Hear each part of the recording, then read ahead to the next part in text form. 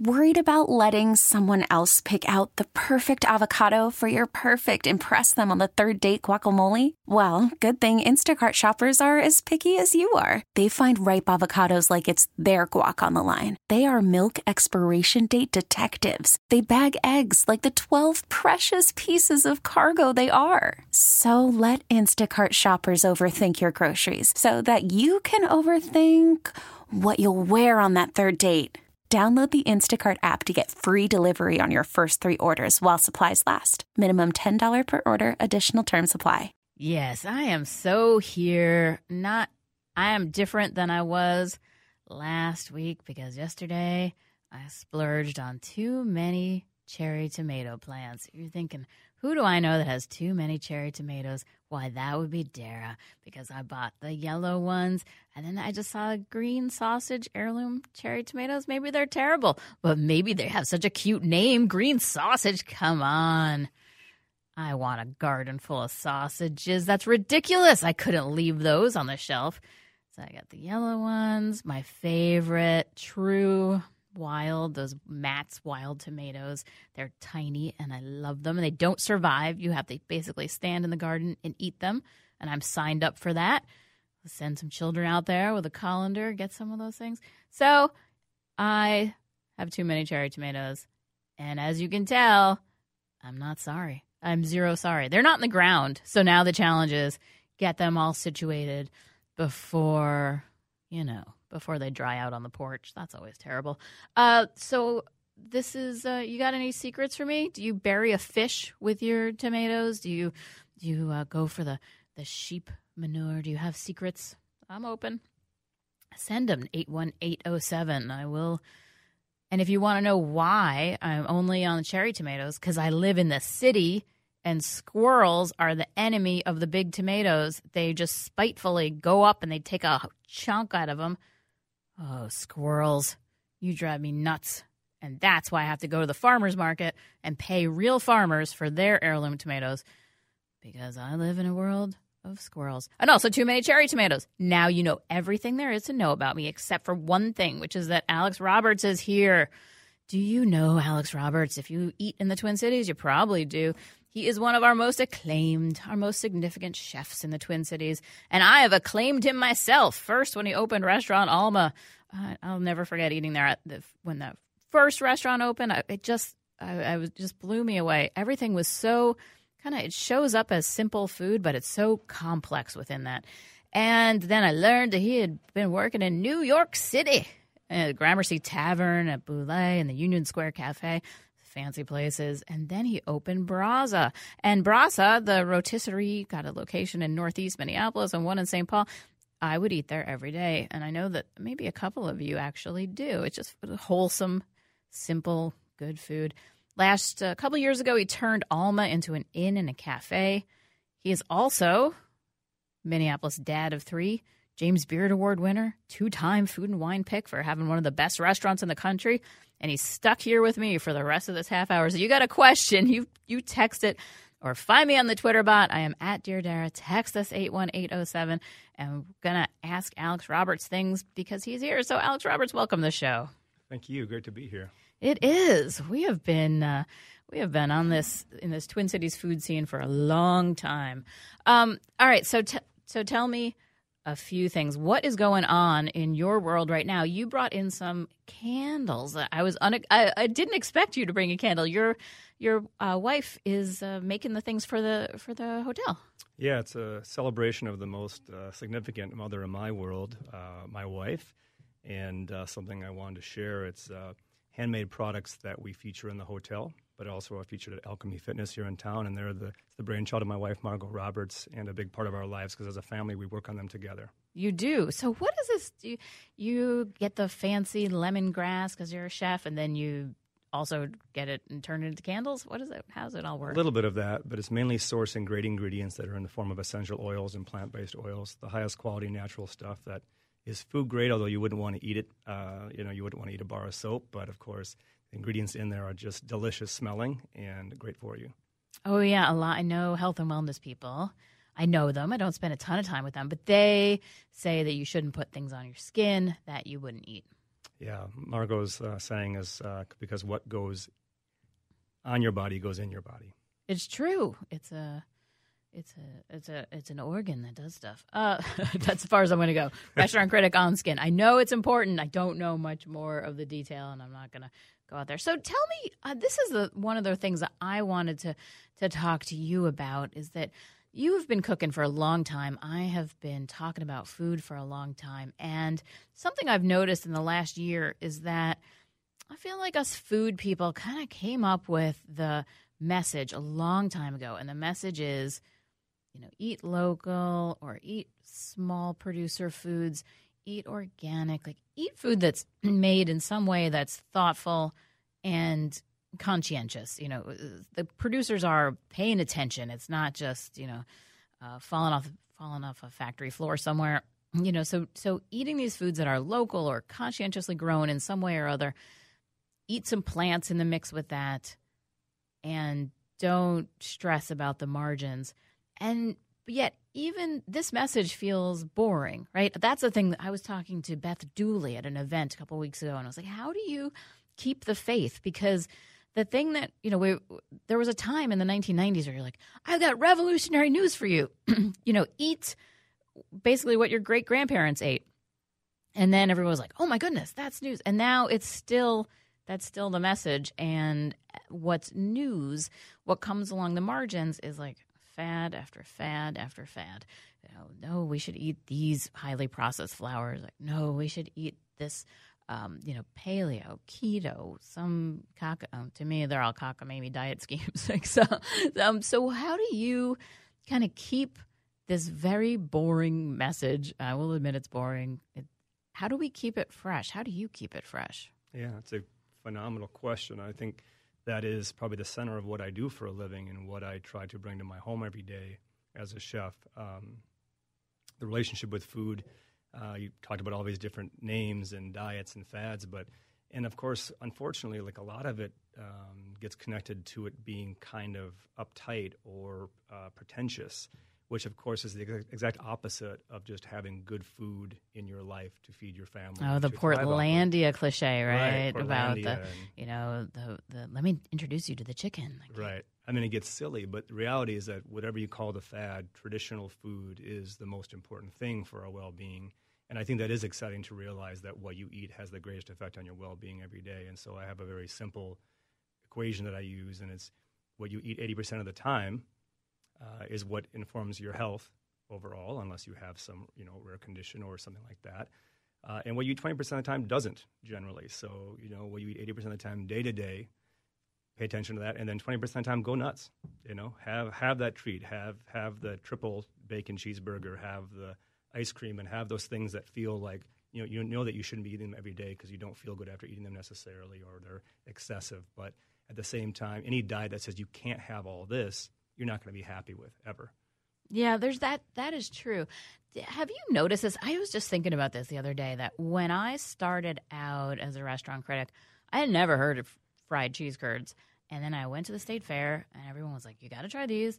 And I did, and they were amazing. But they were still rare. I only saw them once a year at the state fair. They are everywhere now. There is, any bar menu. And they're not good anymore either, because they used to be, the hand-battered cheese curds at the fair. And now, a lot of times on menus, they're just nuggets. They're just frozen breaded nuggets that come from the frozen breaded nugget factory.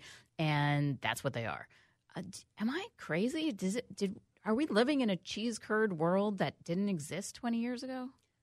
I think that more and more, any type of celebration food is like everyday food now. And again, nothing wrong with celebration food. I love it too. I love some good cheese curds. But if you're going to do it, they better be really good. But I think they become kind of an everyday thing, and then we have all these versions that aren't so good. Yeah, they become a terrible everyday thing, and that's not good. All right, so you, I'm just thinking now about how when Brasa opened, it was kind of revolutionary. It was like, we're going to do a quick serve from the farm restaurant, or from, wholesome foods, kind of simply prepared. And it's been so popular. And, everyone's always asking me, like, well, why aren't there 100 Brasas? Why isn't just Chipotle eyes? Why doesn't have – they ask you that more. I can see by the look on your face. And I think that the difficult answer is that – it's not a difficult answer, but the answer no one wants to hear is that it's hard to pull off, right? You can't – it's not easy to scale small farm real cooking. Yeah, the reality is that sometimes we have a hard time supplying our 2 Brasas with local chicken 100% of the time, and so maybe 20% of the time we're buying chicken outside of our market if we're short. Now, again, and some things don't come from our local market, but many things do, and so the reality is that quality of sourcing is hard to come by, but even more so, we don't have a concept that's easy to commoditize. It is a cooking concept still. We're not opening a box of frozen cheese curds and dropping them in the fryer that have come on a frozen truck. Everything we make is from scratch, and so that concept was really born from this idea that we have a menu that you could eat from every day and thrive, whether you're a child, a teenager, an adult, an older person, a pregnant woman, whatever it may be, it's food that you can thrive off every day. So it's a very simple concept in that way, but not that easy to reproduce.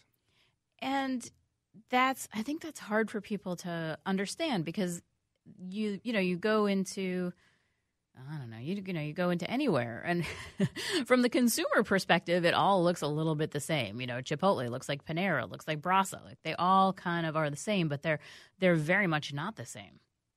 I agree. I mean, I think that there are places that do it much better than others, but it is hard for the consumer to tell the difference. I mean, if you come into the back of a Brasa any given day, you're going to see collard greens piled up nearly to the ceiling, and fresh boxes that are then cleaned and washed and washed and washed, and then steamed and then simmered again to make the finished product. That is a very different process than opening a can or a frozen bag. And so while reading a menu somewhere, you might see collard greens, the road to the plate is very different everywhere you go.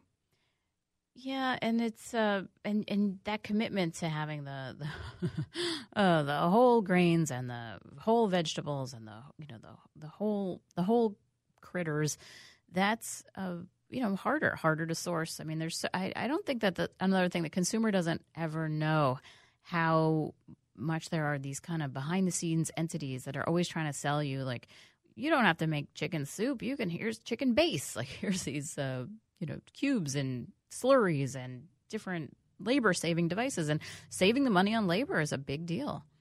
It is. I mean, and that's a very challenging thing for all of us out here in the cooking business, is the labor it takes to make great food, and finding people that aren't bored by the simple things and the repetition of it. I think our profession is one that really has to embrace that repetition in the labor of making food from scratch. It's same with eating at home.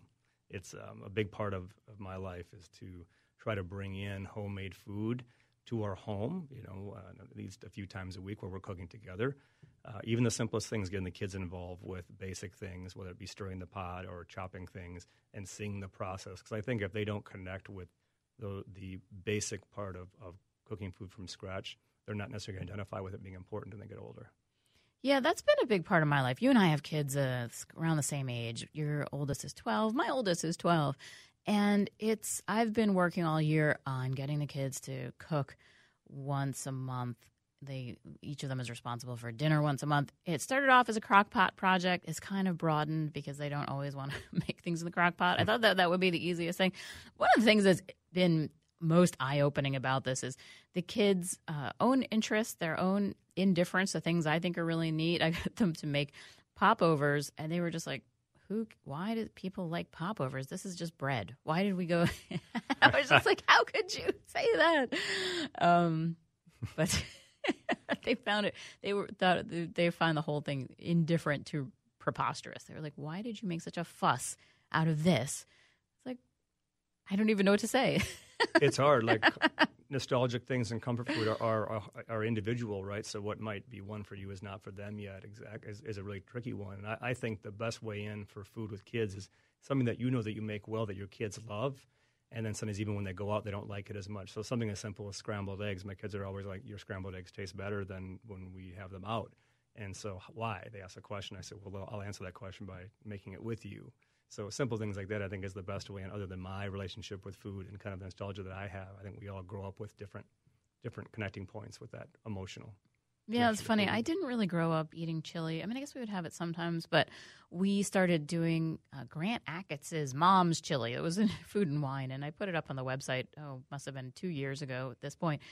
And that's the recipe that we use, and it's delightfully made my children sort of chili snobs. They're like, this is not as good as Grant Achatz' mom's, which is really just a dump and stir recipe. It's just a couple cans and you saute an onion with some spices. It's a very basic ground beef, all American pinto bean chili, but it's good, and it's good to have that.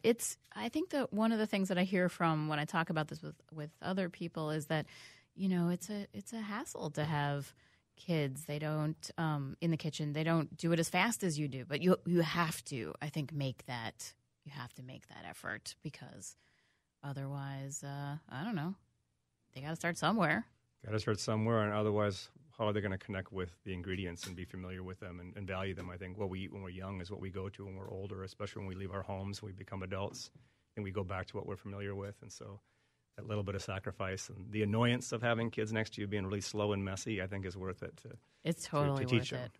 But I think you have to know that going in. That's what I would say. If you're listening to this and you're like, you don't know, my kid is going to, try to get a tomato in the pot from across the room like a basketball. It's like, just expect it. Like, that's developmentally appropriate.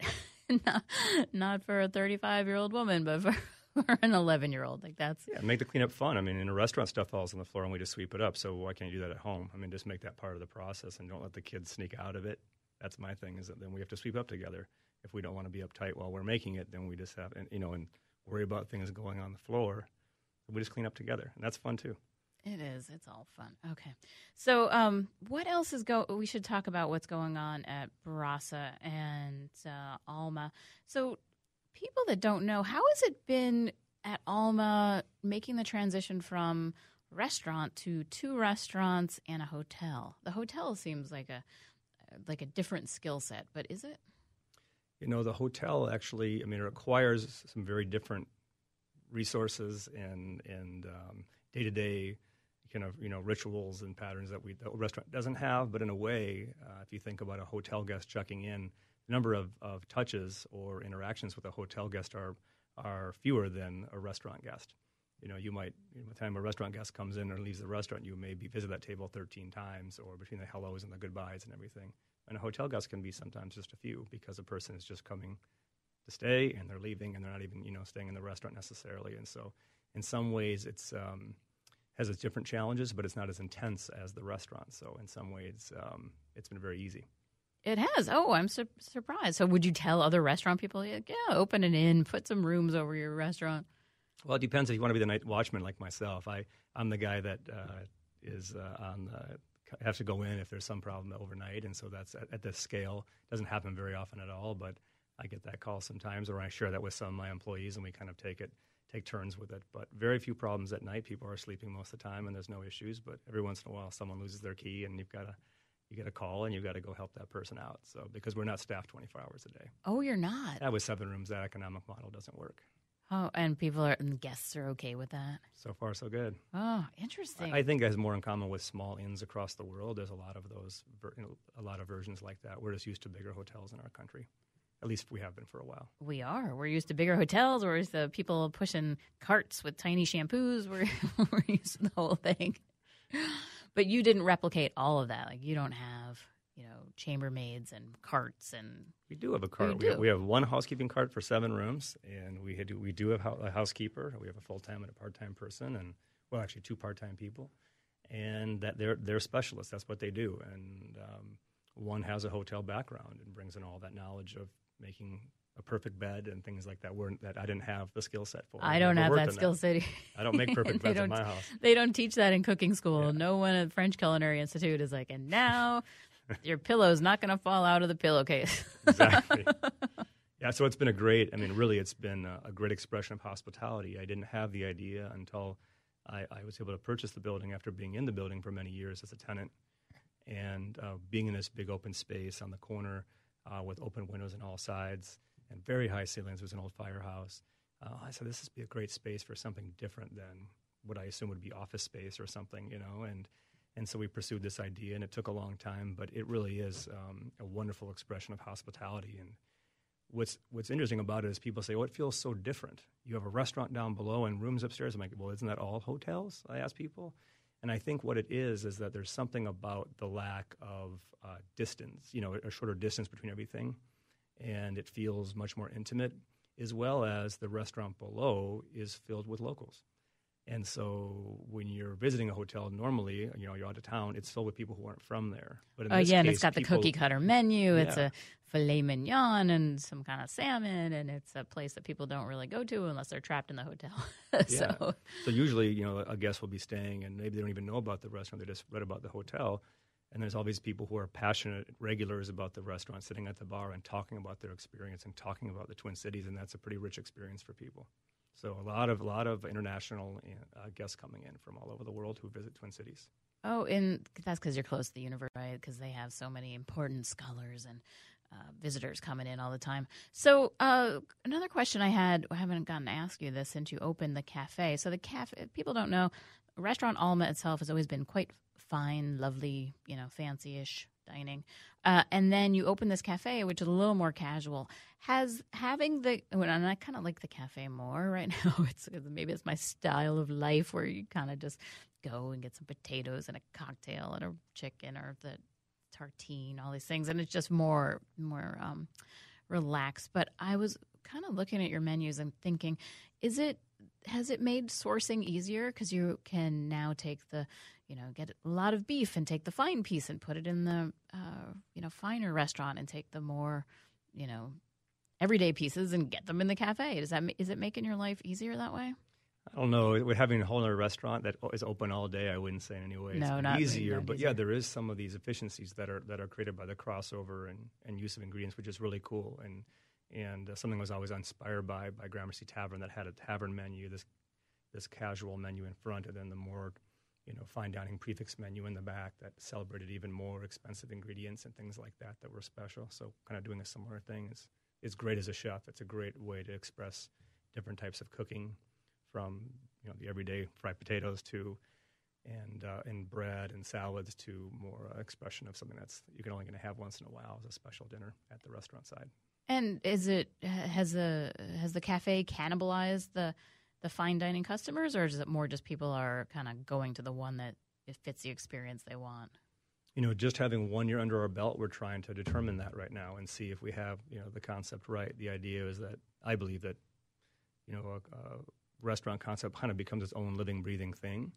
And so the restaurant took about 2.5 years to become what it is now, and the cafe is still becoming what it's going to be. And so being able to look back on the first year, we learn a little bit, but without anything to compare it to. It's the second year now that we can really learn from and see, hey, is this taking away from the restaurant, or is it adding, the differentiation, creating an opportunity for the restaurant to be even more popular because it's so different than the cafe. So we're learning about it, and they're a great complement to each other.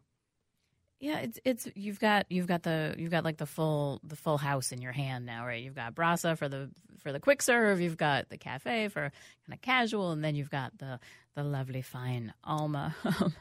All right, so I cannot seem to get into our text line. I am very sad about that. I'll see if questions are coming in on the Twitter bot. So. I don't have any secrets. I have no secrets as a chef, so anybody who wants any advice on cooking or recipes, I'm happy to take any question. I'll give you the restaurant version. All right, so I've got one question, which is, what do you see the future of the Twin Cities coming up as? What do you think the food is going? I feel like you've been doing this for a while. I've been doing this for a while. What do you think is coming next? Yeah, you knew me when I had no gray hair, I think, and I think the word wonderkind was used about a bowl of soup that I made, and now I'm sitting across from you here with a white beard and an empire. Yeah, very small empire. The future of food, that's a great question. I think that people are eating differently. Concepts that are not able to scale to delivery and takeout, I think, seem to be suffering a little bit. So having food that's accessible from many different, in many different channels, I think, is really good.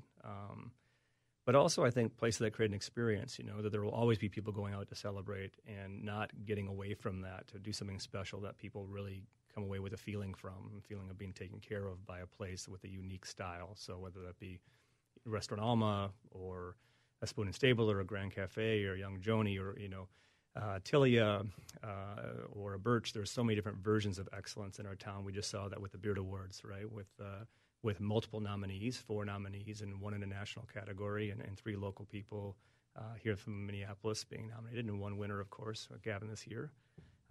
It's extraordinary to see that possibility continue and thrive. So I hope that we will always have a future there, but also I think more things like Brasa are needed because people are cooking less.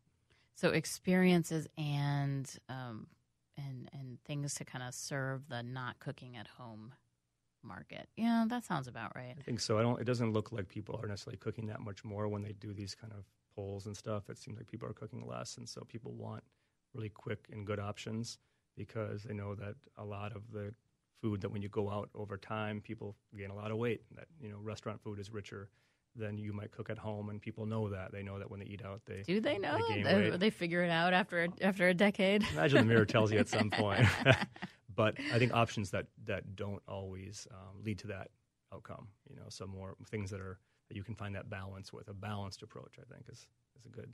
I was talking to Christopher Kimball, the Milk Street guy, the other day, and he was saying that the thing that he's seen most in his esteemed career is that there's no more like core like American cuisine identity. Like, people are just all over the place. Everyone kind of grew up differently and gets their information from a myriad of sources, and then it ends up at so many places. And that's what he's seen, is that it's like but people don't have that middle of the plate feeling of like meatloaf, pork chop. Like, it's not there anymore. Yeah.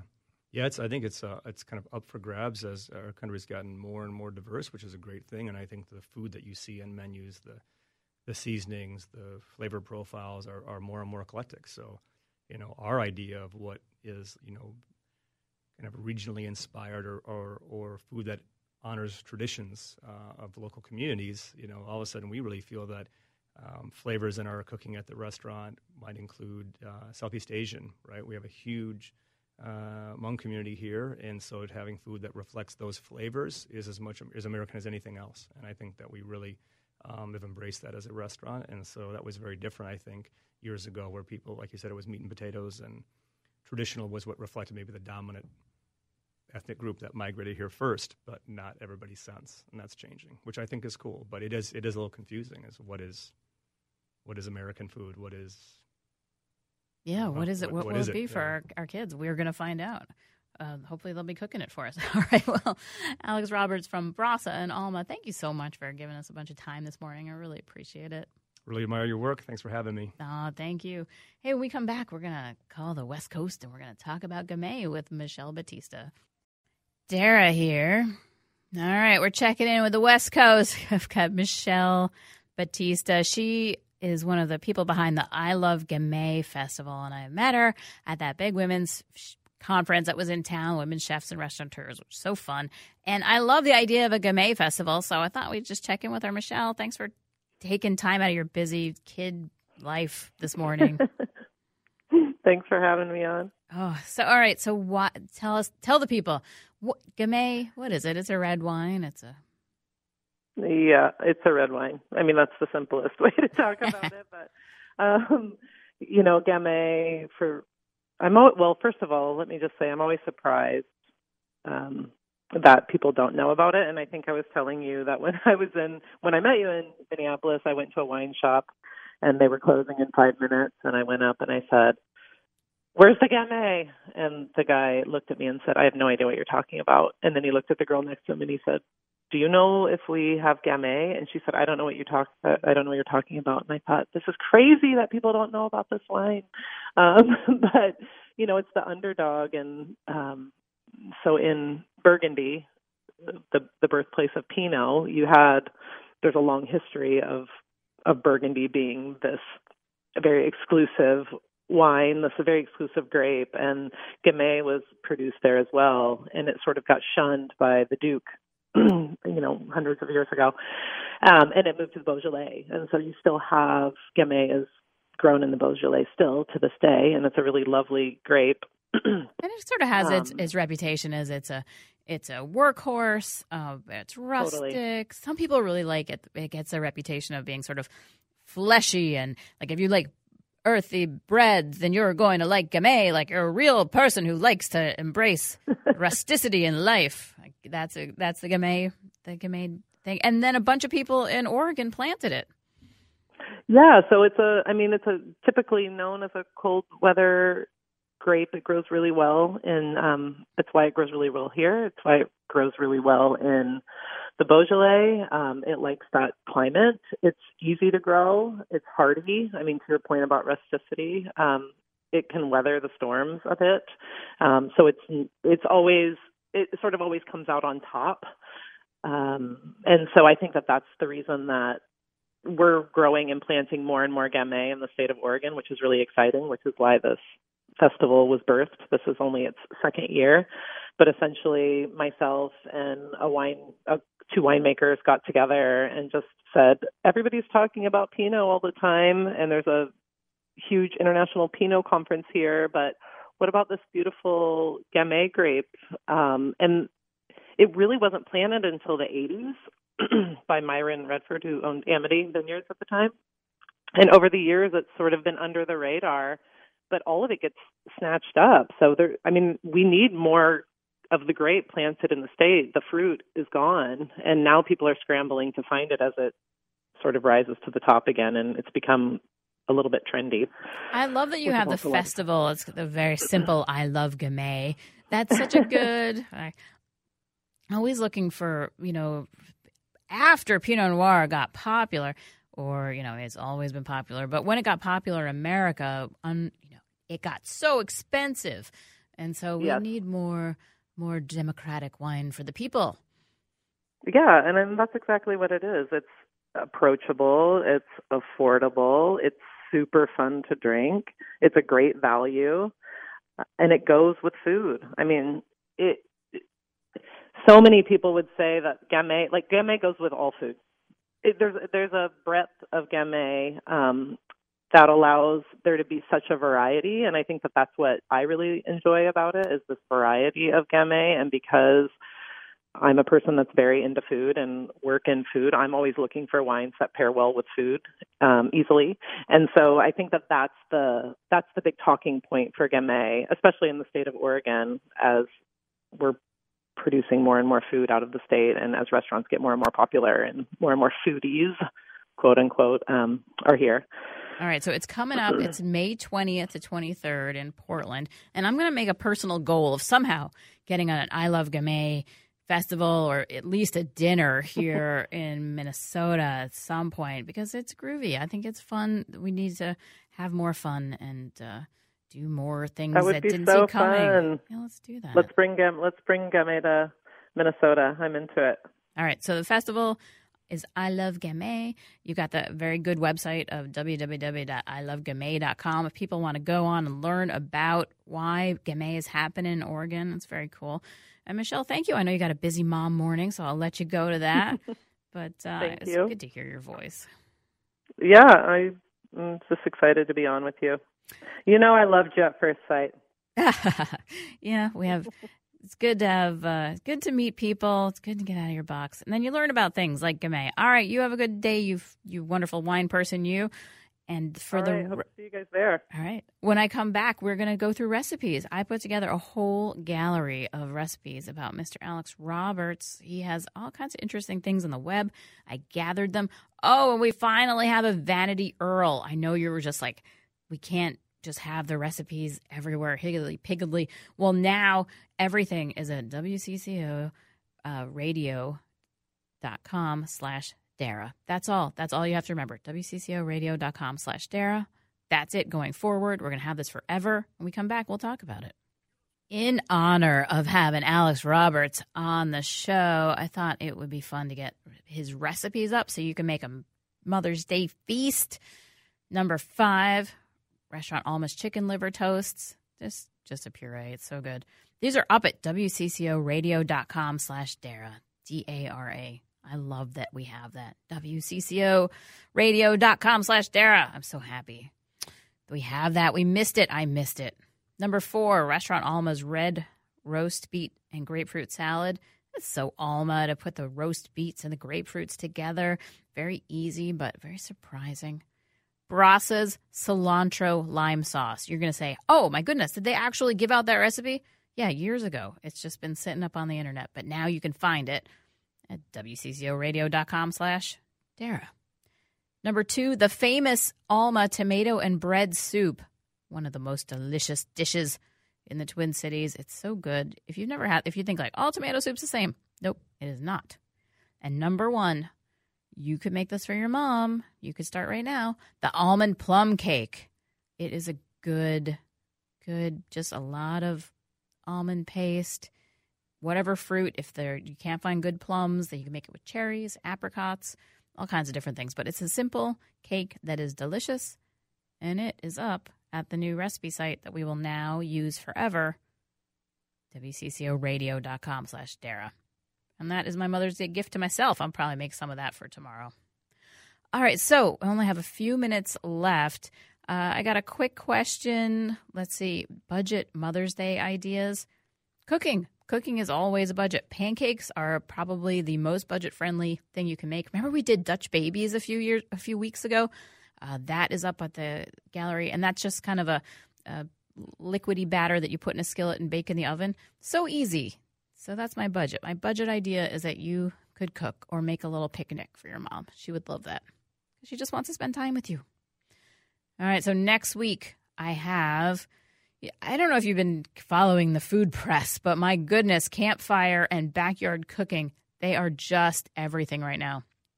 Everybody wants you to go in your backyard and just sit around and look at your fire, not look at your phone. That's what's on trend.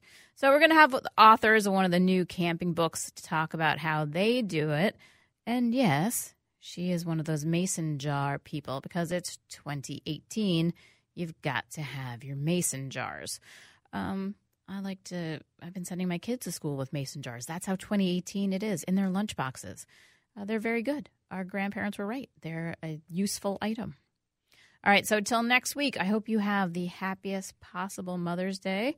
And may all your macaroni stay glued to your picture frames. And I will see you here next week on Off the Menu. This episode is brought to you by Progressive Insurance. Whether you love true crime or comedy, celebrity interviews or news, you call the shots on what's in your podcast queue. And guess what? Now you can call them on your auto insurance too with the Name Your Price tool from Progressive. It works just the way it sounds. You tell Progressive how much you want to pay for car insurance, and they'll show you coverage options that fit your budget. Get your quote today at Progressive.com to join the over 28 million drivers who trust Progressive. Progressive Casualty Insurance Company and Affiliates. Price and coverage match limited by state law.